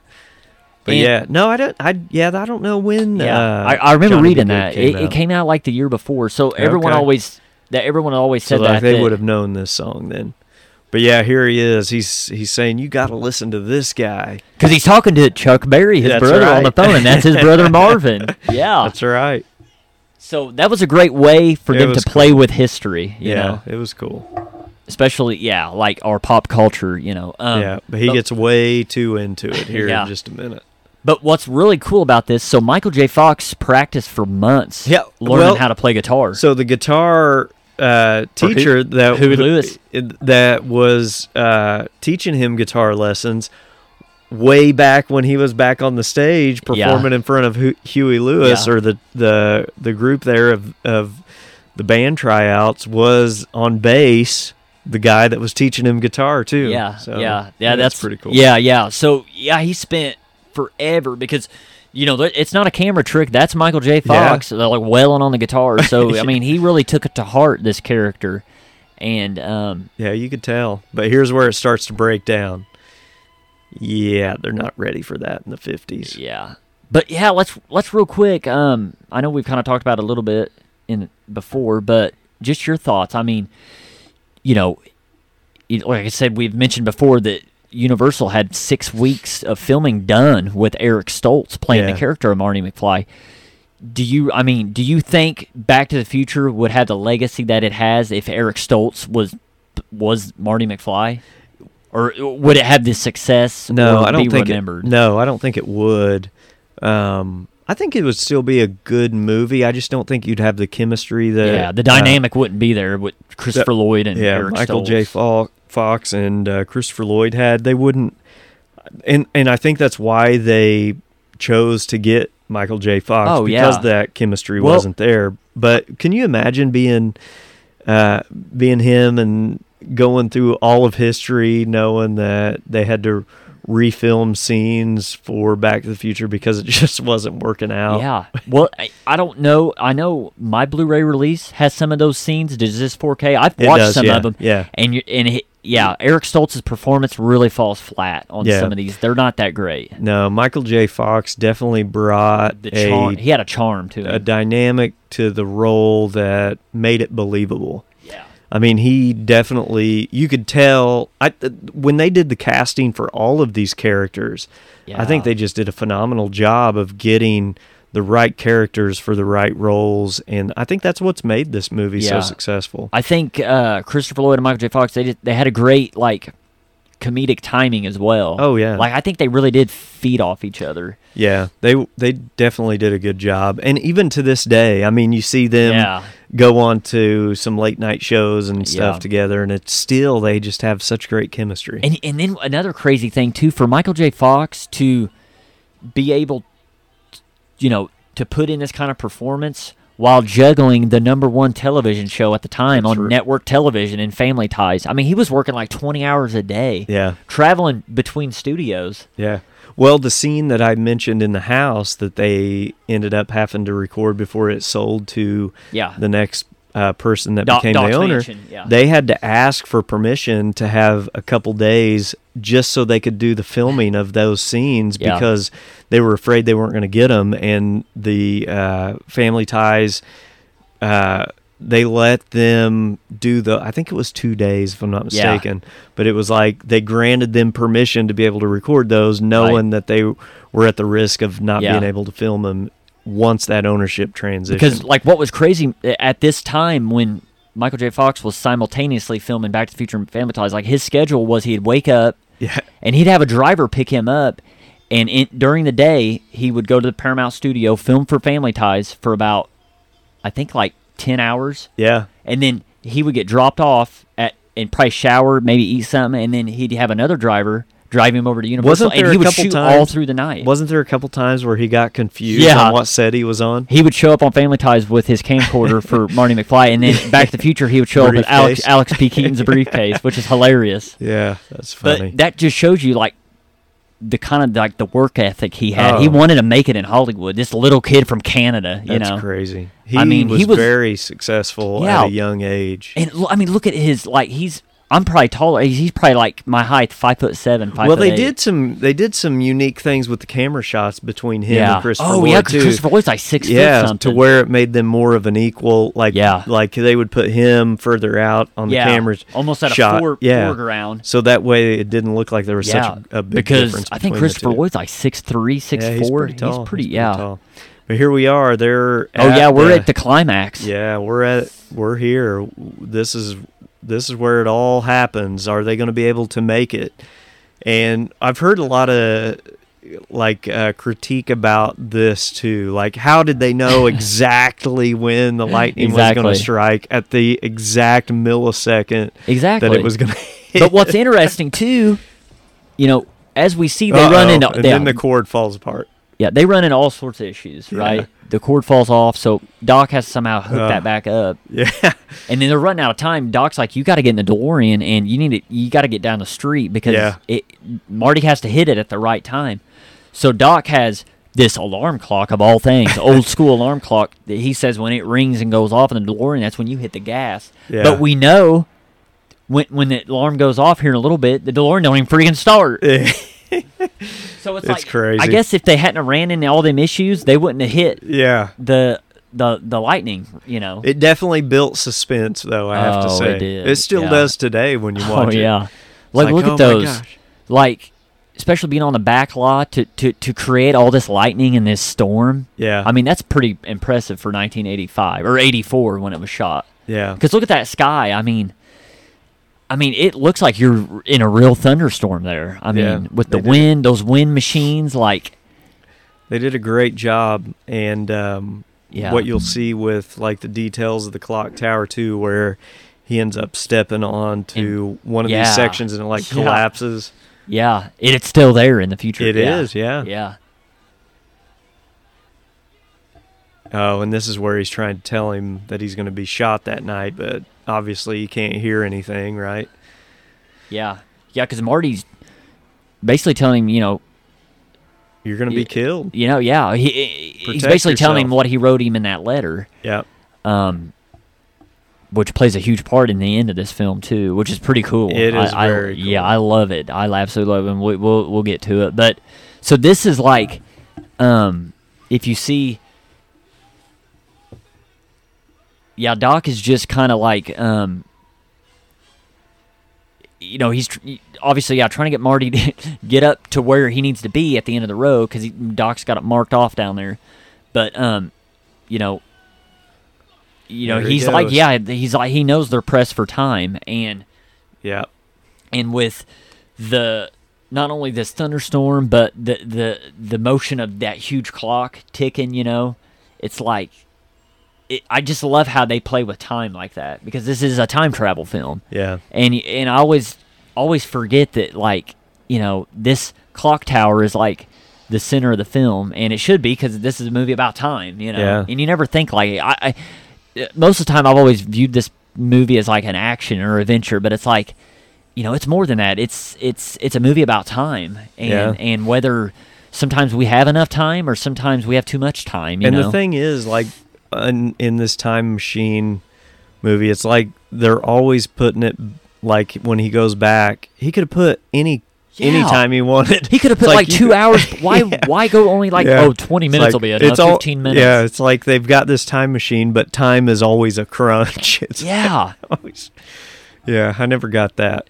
It's like, you're in a time machine, man. You can put whatever time. But right there in that scene, he just says, I got all the time in the world. I have a time machine. But he only puts in 15 extra minutes. Come on, Marty. Yeah. It's like you put in like an hour before or something. Get there extra early. Give you a lot of time. Yeah, and then it's dead. Yeah, which is crazy. It's like, how in the world did it just lose all power? Crazy. Because you would think Doc had this DeLorean looked over, checked the battery, checked to make sure everything was working, and then at the worst possible time, it freaking dies. Yeah, here we go. He's reaching for the plug in, that way he can get it hooked back up. But also, what like you were talking about earlier, what helps this suspense too is that score. You hear that score back there, with Alan Silvestri. I mean, it's just like at your throat. It's constantly. You just don't see those kind of scores nowadays in movies, but it is what helps build suspense too. I mean, not only the scenes and the visuals that's going on, but the music behind them. Yeah, and the score that they did for Back to the Future is just remarkable. Oh, yeah, because I think Universal had, it was like an over, there was like 100, it was like one of the biggest orchestral, like, units that was ever recorded for a film. Yeah. For the soundtrack. Like, they had so many different pieces in it. And, and then here he is, like this alarm that Doc puts in there, it's off. That means he needs to be on the gas, he needs to be going, and nothing. Not moving. Nothing. So he just freaking headbutts the steering wheel. Now it goes. Somehow he gets power back, and he can't believe it. He slams on the brakes, and here we go. Full speed ahead, flying down through Hill Valley. But he's still not plugged up and connected yet. I'd be interested in knowing, like that street that he's driving on. Because, the backlot's not that big. So I wonder if that street that he starts on, I wonder how big the backlot is. I don't know. Like, if they're right here. Like, I wonder if this street was on a location or if that was still the backlot. I'd be curious. Yeah, I don't know. I'd say the backlot's pretty big, but now he's unplugged on the other end. On the down on the ground. More drama. But look at that, like, and you hear that, like, I loved, like, all the effects and the noise and the sound of the DeLorean it makes. Yeah. It just, I mean, I know it sucks me right in. I mean, you're just glued to this action, and he still don't know if he's gonna make it. Yeah, and there he is still. It's like Doc's like, it's like, what are you doing? I remember when I was a kid, I was like, come on! I know, I'd be yelling at the TV, even though I've seen it 100 times, but it's like, because you know what happens, but it's like, why is it? Because it feels like they're dragging this I out know. forever. It literally, this climax feels like it goes like 40 minutes. It does. But it's really only like 10 or 12 minutes. But it feels like, it just draws. And I love this where he freaking slides down that cable. And down how the he gr- doesn't get electrocuted Yeah. here is beyond me. blows my. Here Okay, we go. we are. There he is. Doc, he grabs that other cable, puts them together, hooks them. Marty closes his eyes. Yeah. It And here's the strikes lightning 10:04. There's Yeah. the bolt of lightning, and right there, the lightning bolt hits it, and the DeLorean Yeah. disappears. And Back real to the quick, future. one thing that I've always loved too was the trail of fire that the DeLorean would leave. I love that. They said that was effect. hard to do a lot of times. Yeah, but- wouldn't they run like two like they would throw down two wires or something, and they Well, would throw they- gasoline and Yeah. yeah. But they said it was hard, like, to get it consistent. Yeah, it would and to shoot stay, in spots. yeah, Yeah, it wouldn't be But- consistent. Now look at that. I love this image too. A Doc running in between it. yeah, and then, yeah, Yeah. We'll fast forward to 1985 here, but this is kind of the opening to maybe part 3, which is interesting because Yeah. remember, beginning of part 3 goes back into part 1 as well. yeah. So it's crazy. we'll get to those in the future, But or maybe yeah, in the this- past. I don't know. I like how he goes back into Yeah. 1985. Here we go. Yeah, But yeah, you can see the you see some things, broken concrete Yeah. piece on the clock tower. and we see a couple other things that have changed. Yeah. All of a sudden, it's a little rough looking. Oh, really rough. Yeah. We got a homeless guy California sleeping. Raisins, another Yeah, brand placement. brand placement that they paid for, was contracted for. But I've always wondered when Marty sees this guy and he calls him Red. Do you remember what this character's from? I don't. Or no, might have been in part 2 maybe. Yeah, I Or, can't no, remember. yeah, because Marty yells. He says, "Oh, everything looks great," and he calls him this guy Right by now? his name. Yeah, like we'll see it here coming up. Listen. All right. Look, Triple X movies Yeah. playing. And I mean, he doesn't- He looks over at him, and I thought he calls him by the name Red or something. 124. But So I always wondered like where he knew him from. yeah, he hasn't noticed a whole lot changing here, but DeLorean's not working. Yeah. It's dead. And There so, they yeah. go, the Libyans. Yeah, and he realizes this, and he's like, Yep. Uh-oh. yeah. He's like, I So the gotta DeLorean get there. there has a little bit of ice on it. It does, yeah. But yeah, here we go. Back to the start, close to the start of the movie.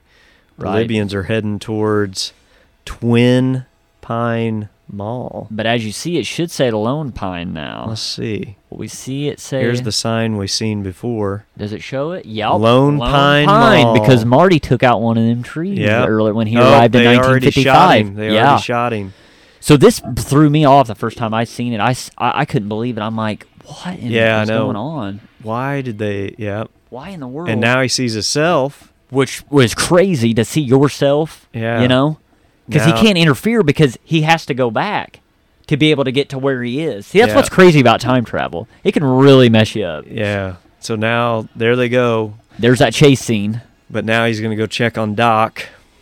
Which, yeah, when I seen this, I'm like, what? Doc is dead? Because Doc's like, he's like the heart of the movie. Yeah. I think they end up. So when he takes off, they crash into like Yeah. an ATM. It's like a or photo booth. Oh, or- yeah, you're right. Yeah, yeah. It's like one of those old school getting film developed. something. Yep. There it is. Boom. Film sale. Yep. Yeah. So now he goes and checks on him. But yeah, I was thrown off too. I was like, you got to be kidding me. I thought he was Yeah. dead. Me too. I really did. But he did read the note. He did, yeah. And Marty couldn't believe it because There he is. He's got a bulletproof as you vest see, on. remember, as you see, Doc tears up that letter in a million pieces. Yeah. But then you see he taped it all back together Yep. when he pulls it out here, and Marty he can't believe it. Yeah. This But- was really good. This was a great, storytelling. this was a great effect that changed the future for the it was a positive change Yeah. to be able to save Doc in the future. I loved what Marty did, and then Marty said, well, Doc, what about that thing you talk about on Yeah, changing there it the is. future and the past, and then Doc's like, well, I figured what the hell. Yeah. Well, it saved his life, that's for sure. Oh, it did. So now they're heading back home. Yeah, and I think it Dropping him definitely made their connection and their relationship stronger, because I think Marty kind of almost looks at him as a father figure. Yeah. So it's still like 1:30 in the morning then. Yeah. So he's dropping him off back at the house, going in to crash for the night. Right. Yeah. And here soon we'll see what he wakes up to. And Doc kind of tells him, "Yeah, I'm still going to go to the future about 30 years." Yep. So he's heading Marty. out of here. Yeah. He's heading to the future, not the past this time. Yep. So he takes off, and you can kind of see with the lights that start flashing, he's out of here.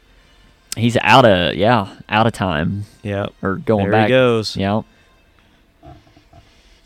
88 miles an hour into the future. Yeah. So Marty's kind of right now thinking, all right, I saved the day. I got back to the future, well, the name of the movie, he got back to the future. I think that's why the movie was called that, I guess. He got back to the future.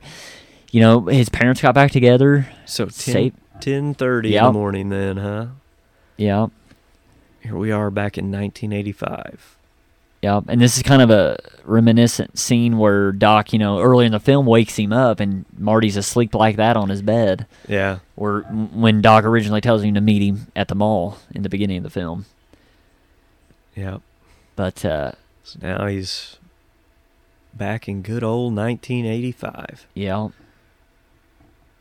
He kind of comes out and stuff looks a little different. Yeah, something don't seem right. Yeah. And he knows it instantly. They have an entire different living room. Yep. On the nice side. So the lamps that were in there, for some reason, remind me of lamps like we had when we were kids, or like not those, but the other ones that were in the previous scene. But it's like, all these different, like nicer things that they have, because if you remember before, it was like his brother was working at a fast food restaurant. He had like a Burger King uniform. Now his brother's in a suit. He's in a suit. His sister's in a dress, and then look at mom and dad are like all decked out. Well, they look kind of younger and energized. Yeah, falls out of his chair. He's like, "What is going on? This is totally different." Yeah, but what's weird is he's not changed. You're right. Yeah. Everybody else around him has changed, but he's kind of the same. Yeah, and I don't know, but I don't think there would have been much to change of him, because I think he's pretty normal. He still had his confidence, and but this was a great example of changing the future for the better, because with Marty kind of instilling that more awareness and more confidence in his dad, George McFly.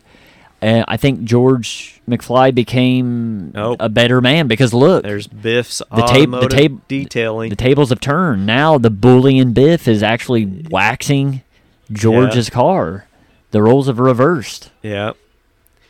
He's in his beat up truck, he's waxing George's BMW.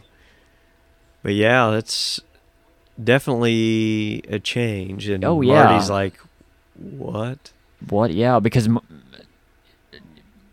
I think he likes it though. Yeah, I think he does. Yeah, I think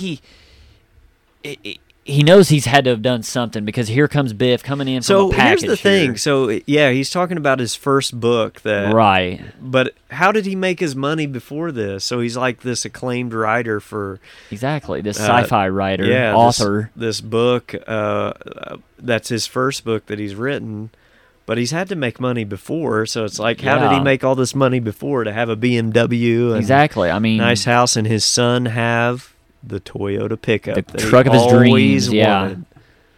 But earlier we just missed it. But George, gives that famous line to Marty.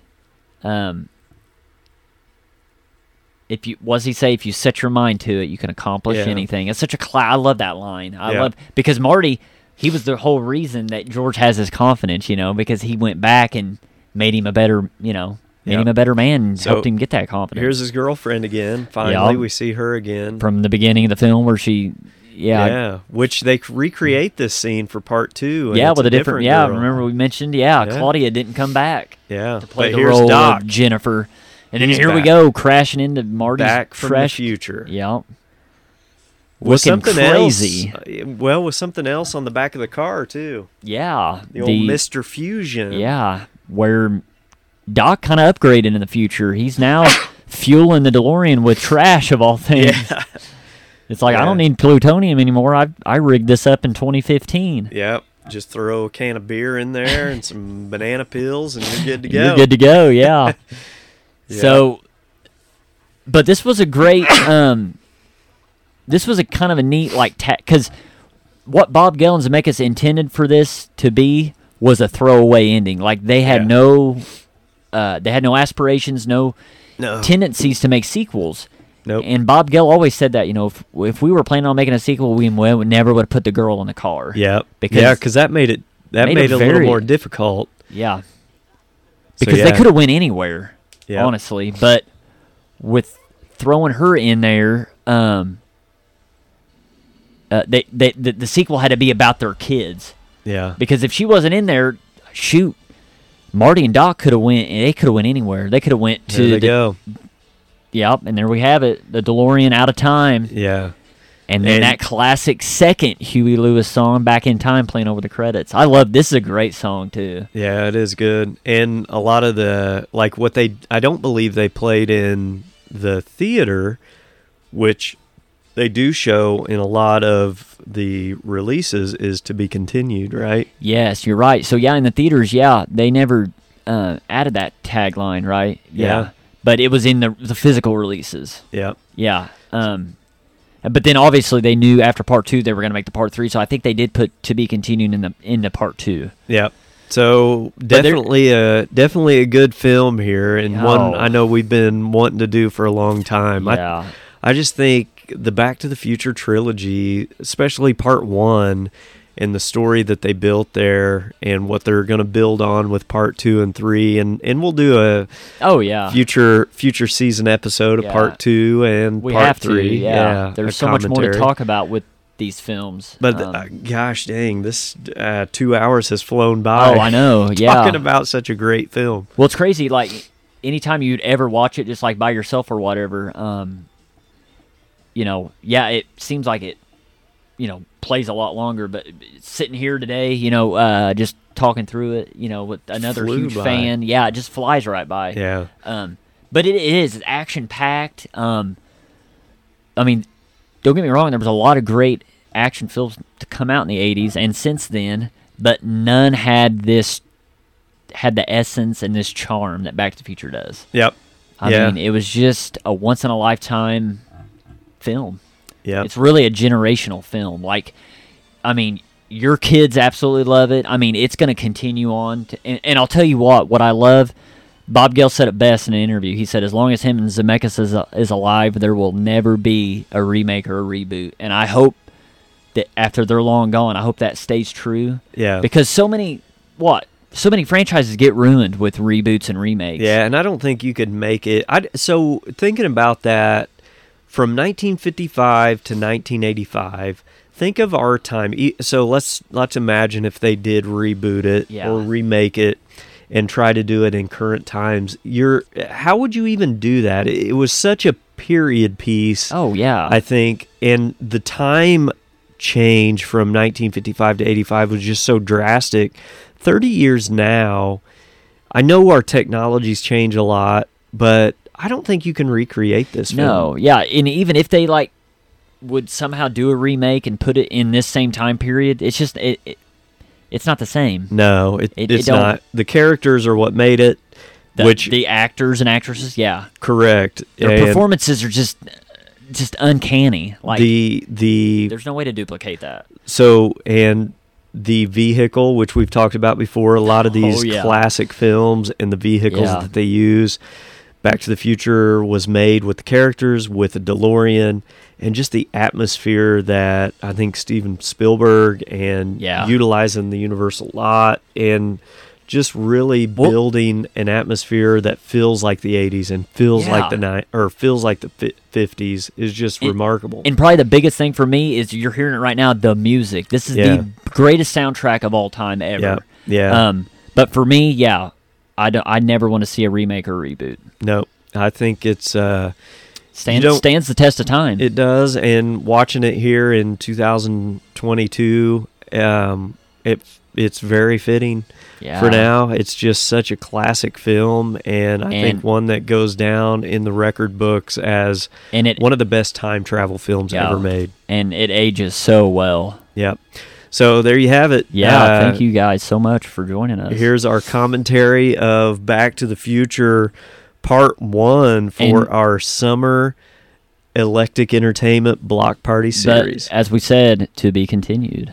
That's right. So if you haven't checked us out on our social media pages, hop on over to Facebook, Twitter, Instagram, TikTok. Check us out on Letterboxd. I'm sure you will see some Letterboxd reviews in the future for Back to the Future. Definitely. And if you haven't subscribed yet to Electric Entertainment, give us the subscribe. That way you get all the latest content that comes right to you as soon as we drop it. And like we always say, we drop a lot of content on a regular basis. So as we look to wind down on the summer months, we're going to look to wind up on the fall. So stay tuned for a little bit of a sneak peek of what is to come for the fall block party of Electric Entertainment. So until next time, we'll catch you on the next episode of Electric Entertainment.